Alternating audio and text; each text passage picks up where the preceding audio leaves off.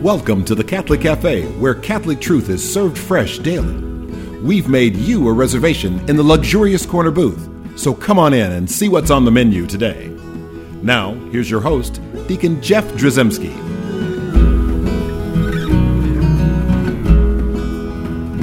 Greetings and welcome to the Catholic Cafe. I'm Deacon Jeff, sitting in the luxurious corner booth of the Catholic Cafe, sitting here with Thomas Patrick Dorian. Yes, sir. And Sam Ziggy Rodriguez. That's me. And we are in the midst of looking at another set of mysteries for the Rosary. Luminous. These are the Luminous Mysteries. And so this is exciting because these are newer, relative to the Church. These are, brand new sets of mysteries. And today we're talking about the third Luminous, or third Mystery of Light. And this is the Proclamation of the Kingdom through the Gospels.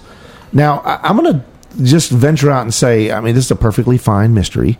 And also a lot of people, nice of you. well, when I looked at it, so when I looked at it, when I first saw these mysteries, I thought, well, that's kind of lame.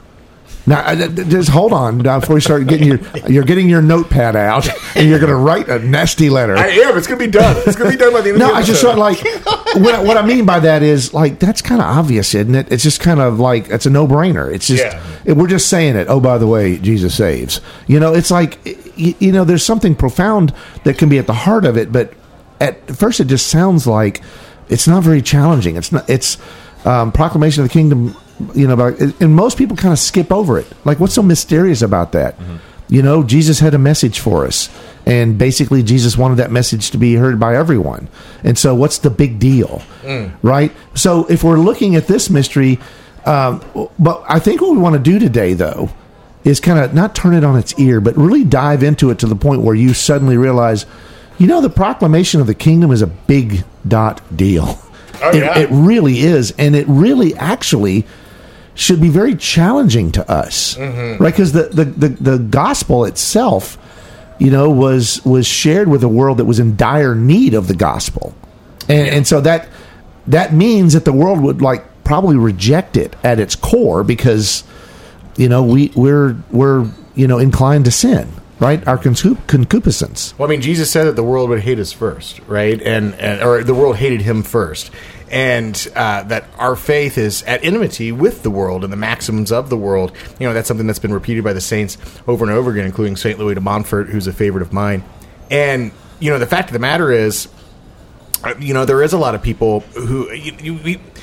are we hearing from the pulpit oftentimes the hard stuff to hear? I start every homily with, "You sinners." It's just, I don't know why. It's just a thing I do. Well, first of all, there's let's ask ourselves, there's some social issues that we know about, statistically high social, domestic violence, for example, is super common, frighteningly common, 10, 25%, based on different numbers that I've seen statistics-wise. Drug abuse, alcoholism, opiate abuse, all of these things, the pornography. Okay, these are statistically speaking across all demographics, literally in every parish. These things are problems. These are things that are not being preached on, right? So we don't want to have a blanket, over every. They're not getting preached on a lot. I've heard some good homilies. Oh, sure. I really have heard some good challenging homilies. But I will agree with you that there is a tendency for priests and deacons when they're preaching to sort of preach to the congregation, knowing that there are ordinary folk out there who are struggling with this in a great way, but at the same time, there's little kids and there's grandma and grandpa, and there's just this sort of a large array of people in front of them, and so there can be a tendency to sort of tone down the message. And you'll say things like, treating another person in an unholy way. And that's supposed to mean something, that's really code for pornography or whatever, or sexual assault or abuse or things like that. Oh, yeah, rape is another issue. I know. So we talk about, there are people that do that, but there is a tendency, and I think that I've also, while I've heard some really good homilies, that's like my pinky finger when I'm counting with 10 fingers and 10 toes. It's like I'm hearing a few of those, but for the most part, I shouldn't say that. That's awful judgmental on my because I preach too, and I try to challenge people. That's what I want to do that because I feel like, well, what's the point of me standing here with a microphone with a lot of people looking at me and listening? What is the point of that? And to me, it's this third luminous mystery. Right, the proclamation of the kingdom, right, and so I'm supposed to proclaim, and I just know that I've heard lots of homilies where they're lovely Reader's Digest versions of kind of nice. They're little magazine articles. Well, something we've discussed on the show before is the difference between the consumer heart and a servant heart. Is our church, is it catering to the consumer heart to try and keep butts in the seats and try to sell we Jesus? Don't say butts on the air. Oh, sorry. No, I'm not going to say that. Or are we trying to form servant hearts? And that requires great challenge, and that requires great sacrifice. And I hear what you're saying, in terms of, oh, well, you don't want to say stuff like that around the kids. But, hey, there are opportunities for them to say, hey, we're going to have a session, we're going to discuss things just for the adults. Or they could send out emails, and say, like, don't let your kids see this. That's not happening. It's not. Well, in general, I guess I want to say that I recognize the difficulty. Oh, sure. But I don't excuse folks for choosing the lighter path. Well, I guess what I'm getting at is, many of us now, a lot of us will disagree as to like why the church is in a crisis, right? Different people from different viewpoints will have different opinions as to what the crisis might be, right? But I think a lot of people from different viewpoints will agree there are crises in the church right now, right? Yeah. And I would ask, I think a challenge that we should ask ourselves is, are we proclaiming the gospel in the way as a church?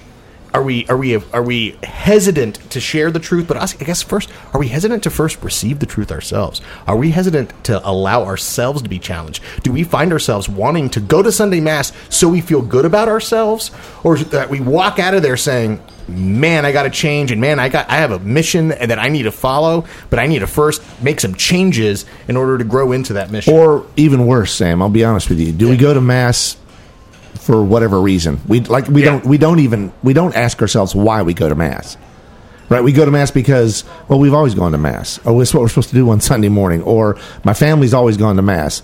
Obligation. And either an obligation or just a sort of a nonchalant. It's what we do. And so this is going to be a challenging episode. We're going to make sure that you are challenged in this episode. Yeah. And it may make you happy, may make you sad, but the reality is, I think all of us need to challenge ourselves, allow ourselves to be challenged. Now, typically, we'll choose some fruits that we're going to sort of pray about and that we desire to receive as we ponder these particular mysteries. And today it's like a bonus episode. We have a couple of fruits. We have a couple different sets of fruits. And the first There's one, a challenge. Yes, it is. But the first one is right to the heart of that challenging part: healing, conversion, and deliverance. Mm-hmm. Right. So those are that's the first set of fruits we're going to talk about. Right. So this idea that this is an ongoing, the Gospels, when proclaimed, it's an ongoing conversion. Right. Pope St. John Paul II talked about being in a state of continuing conversion. That we're never there. We can't just keep going, are we there yet? Are we there yet?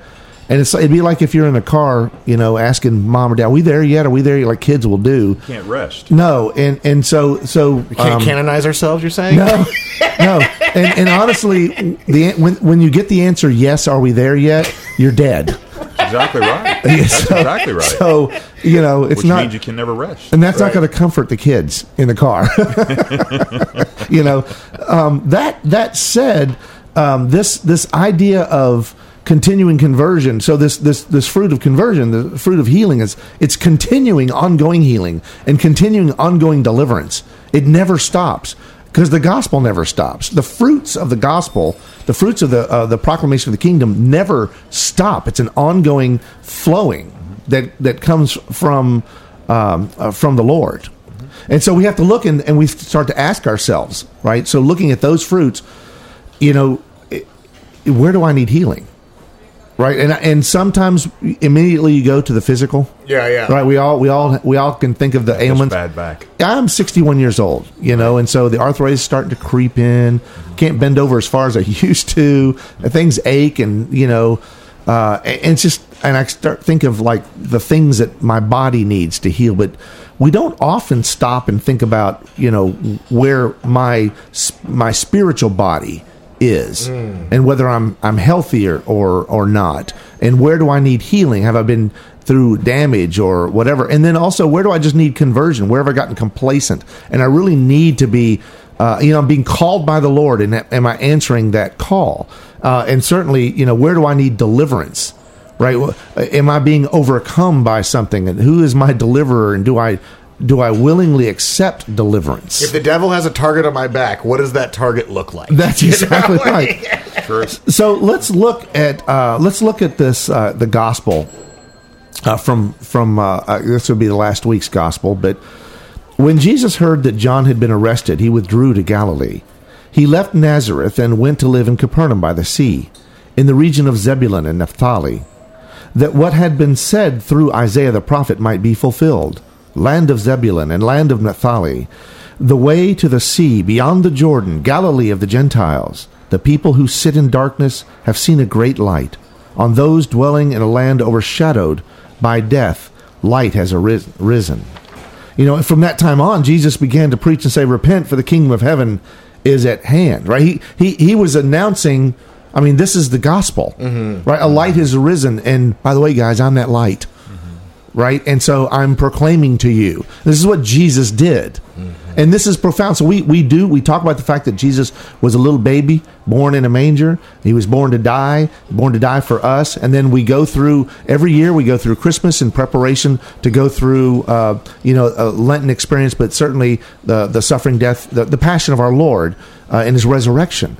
Right? We do that. That's the proclamation of the kingdom. But it starts, you look at it, it's not just about his suffering and death and resurrection.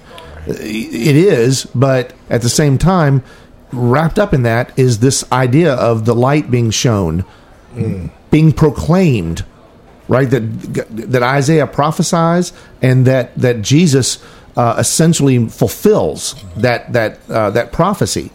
So that we continue in that gospel. As he was walking by the Sea of Galilee, he saw two brothers, Simon, who is called Peter, and his brother Andrew. Casting a net into the sea, they were fishermen. He said to them, come after me, and I will make you fishers of men. At once they left their nets and followed him. He walked along from there and saw two other brothers, James the son of Zebedee and his brother John. They were in a boat with their father Zebedee, mending their nets. He called them, and immediately they left their boat and their father and followed him. He went all around of Galilee, teaching in their synagogues, proclaiming the gospel of the kingdom, and curing every disease and illness among the people. Notice, we read that, and how many times do we hear this gospel or whatever? We talk about the calling of Peter and Simon and Andrew, and we hear that, and yet we skip over the part about he went all around of Galilee, teaching in their synagogues, proclaiming the gospel of the kingdom. Yeah.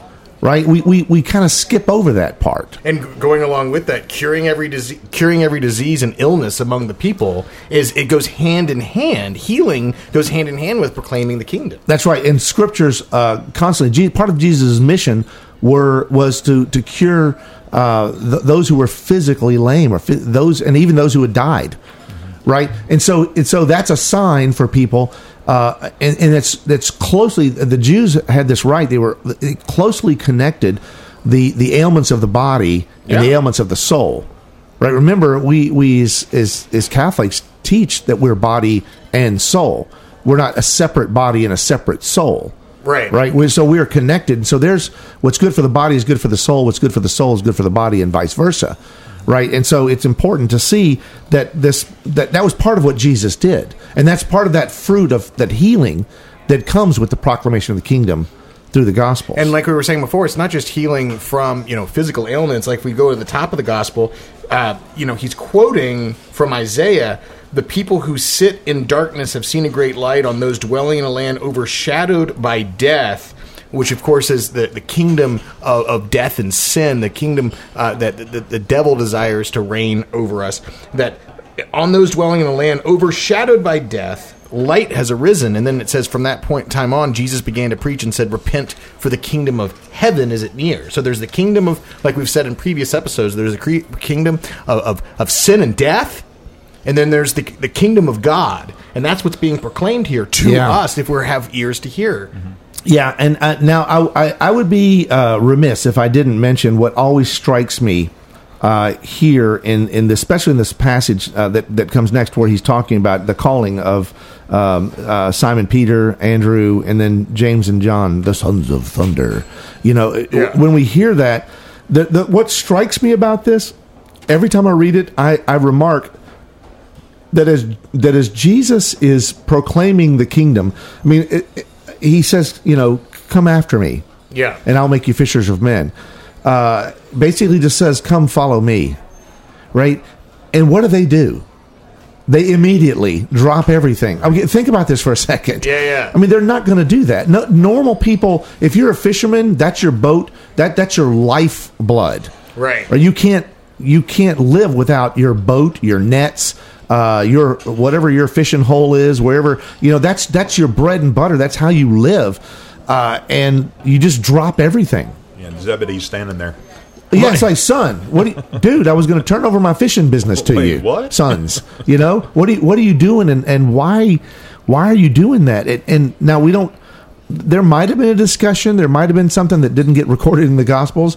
If I was Zebedee, I probably would have said a few choice words loud enough for Jesus to hear, because maybe Zebedee didn't fully grasp and understand. Right. But then also maybe he did. Well, the other thing to keep in mind, it's like there's another gospel passage that captures the same moment. What does Peter do? He goes, depart from me, Lord, I am a sinful man. He didn't say, depart from me, Lord, because I've got fish to catch and I'm trying to make money. It was that he saw, I'm not worthy. Mm-hmm. And so, and I think this also goes back to what we were talking about in terms of like healing, conversion, deliverance. There's two parts of this, right? Like there's what Jesus desires to do for us and what he desires to do through us, right? And I think that first, before, you can't pour out what hasn't been poured in, right? So I think the first thing we have to do is just allow ourselves to, like, I would say, imagine, this is the challenge I would make to all of our friends in Radio Land. Imagine you're in ancient Israel and Christ is walking among you and he's approaching you. What would you say? He's not come to condemn, but to save. But, like, what do you need to be saved from? What do I need to be saved from? What do each of us need to be saved from? St. Therese of Lisieux says the most difficult form of humility is patience with our own defects. We all have defects. Jesus knows our defects. He sees them all. He looks upon you and all your sins and your defects with mercy. And he desires by his mercy to lift you out of your sins and heal your defects. He wants to be perfect as your heavenly Father. He said that, and that's such a challenge when he says those words. And the reality is, Sam, as you're saying that, I sit and think about, like, I don't know that I even stop and ponder my defects. I don't know that I stop enough and realize that I need to be saved. And that's something we can get complacent about. But we need these fruits of healing, conversion, and deliverance. And but we can't receive them if we don't recognize that we need them. And if we're not willing to step out into the light. Yeah. And again, like you were saying before, maybe there's somebody in the audience who has a physical ailment, and we're not trying to downplay the importance of asking for God's help with that too. People were saying, Jesus, Master, heal us. Join in that throng as well. But what if there's a persistent sin? Yeah, I think that's very common. I just think it's common. Oh, yeah. You can't look at the world and realize, how big the pornography industry is, how big the drug, how powerful the cartels are. There's lots of persistent sin out there. Oh, yeah. And sometimes the sin becomes so persistent that then we actually lose control. And even then, the catechism will tell us, like, to some degree, that sin has just turned you basically into, like, it's put you in a spiritual coma. You can't even help yourself anymore. You need deliverance. Right, you need conversion, you need healing. Well, because there could be, and I'm not trying to be scary here, but listen, when we sin, we are literally giving the devil rights to attack further into our life. The devil is the author of sin.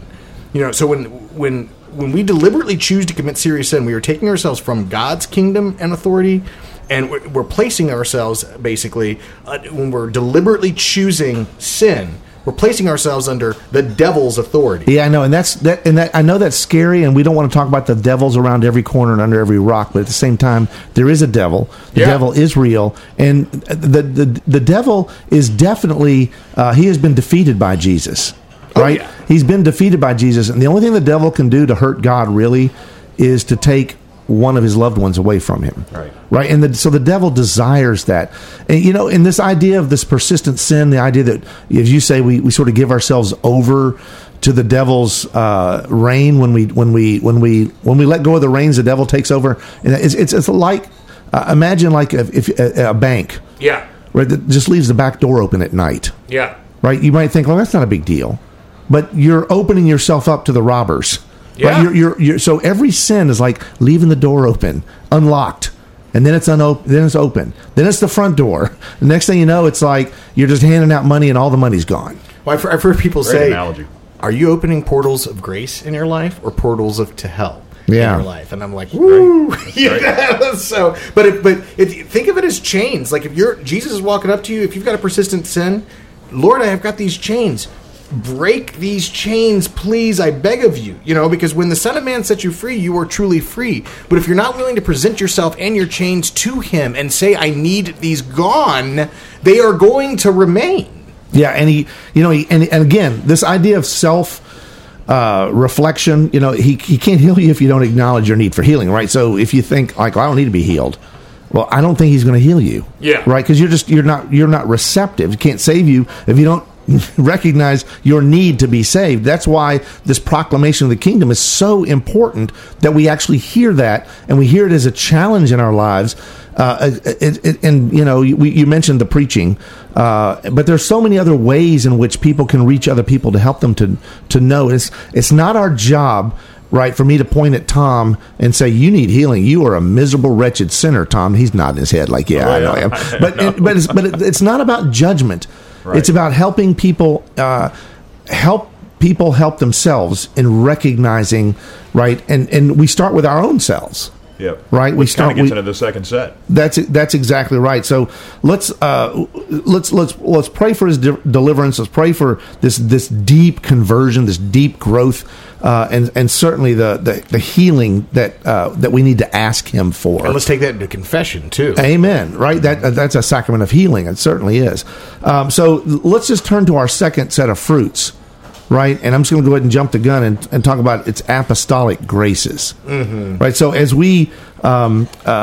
it's not just about what Jesus is going to do for you, but it's like what are you going to be able to do with grace, right, in proclaiming the kingdom through the Gospels. So many people think that it stops there in the pew, and we don't need more pew warmers. Yeah, we need those who are going to go therefore, right? I mean, just go therefore and teach the nations, right? And baptize and change the world. You are part of God's plan of salvation. And so that's why we need these apostolic graces, that if we're built up in these graces and the gifts that Christ gives us, then we share that with others, right? Then we become an instrument of healing, conversion, and deliverance. Think about that. Our buddy, John Edwards, he went through a lot. If you don't know his conversion story, it's powerful.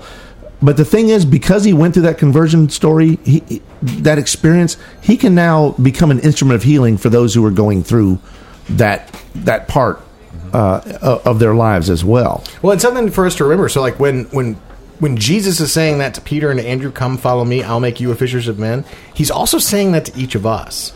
And so it's not just what Jesus can do for us, but what he can do through us.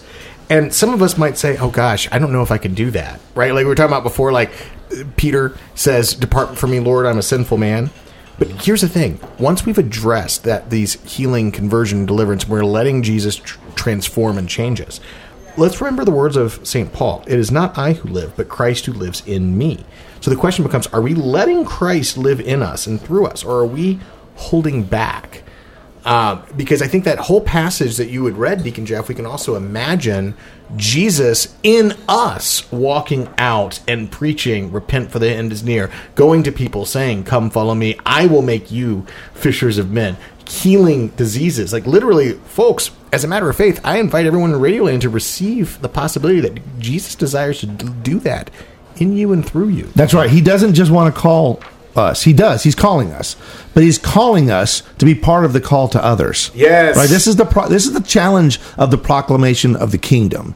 It doesn't just end with you, with your ears, and get shut into your heart and soul and your mind. It radiates out of you, right? And that's the challenge that we all have to take up and realize that we'll be that he wants to heal others through you, teach others through you. He wants to comfort others through you. He wants to deliver others through you. And our participation in that's the challenge. That's what's really hard. And when we listen to our homilies, when we read our scriptures, when we interact with each other, we've got to recognize that Christ is calling each of us to these wonderful fruits of healing, conversion, and deliverance, but then also calling us to then go out and call others to go therefore. And the Eucharist is another sacrament that can help facilitate that. We mentioned confession earlier, but also, yes, go to confession, but then in the state of grace, receive Jesus and let Jesus alive in the Eucharist in you. Yes, we are a living church with living sacraments, with living divine grace poured out to us so that we can share that with everyone that we encounter. So this third luminous mystery, this proclamation of the kingdom, so powerful. And let's ask our Blessed Mother to bless us on this journey. Hail Mary, full of grace, the Lord is with thee. Blessed art thou among women, and blessed is the fruit of thy womb, Jesus. Holy Mary, Mother of God, pray for us sinners, now and at the hour of our death. Amen. Thanks for listening to the Catholic Cafe. If you'd like to contact Deacon Jeff, send him an email at deaconjeff@thecatholiccafe.com. Visit us on the web at thecatholiccafe.com. You can also find us on iTunes or follow us on Facebook and Twitter. The Catholic Cafe is brought to you by the Order of Malta Federal Association. Join us again at the Catholic Cafe, serving up salvation one cup of coffee at a time.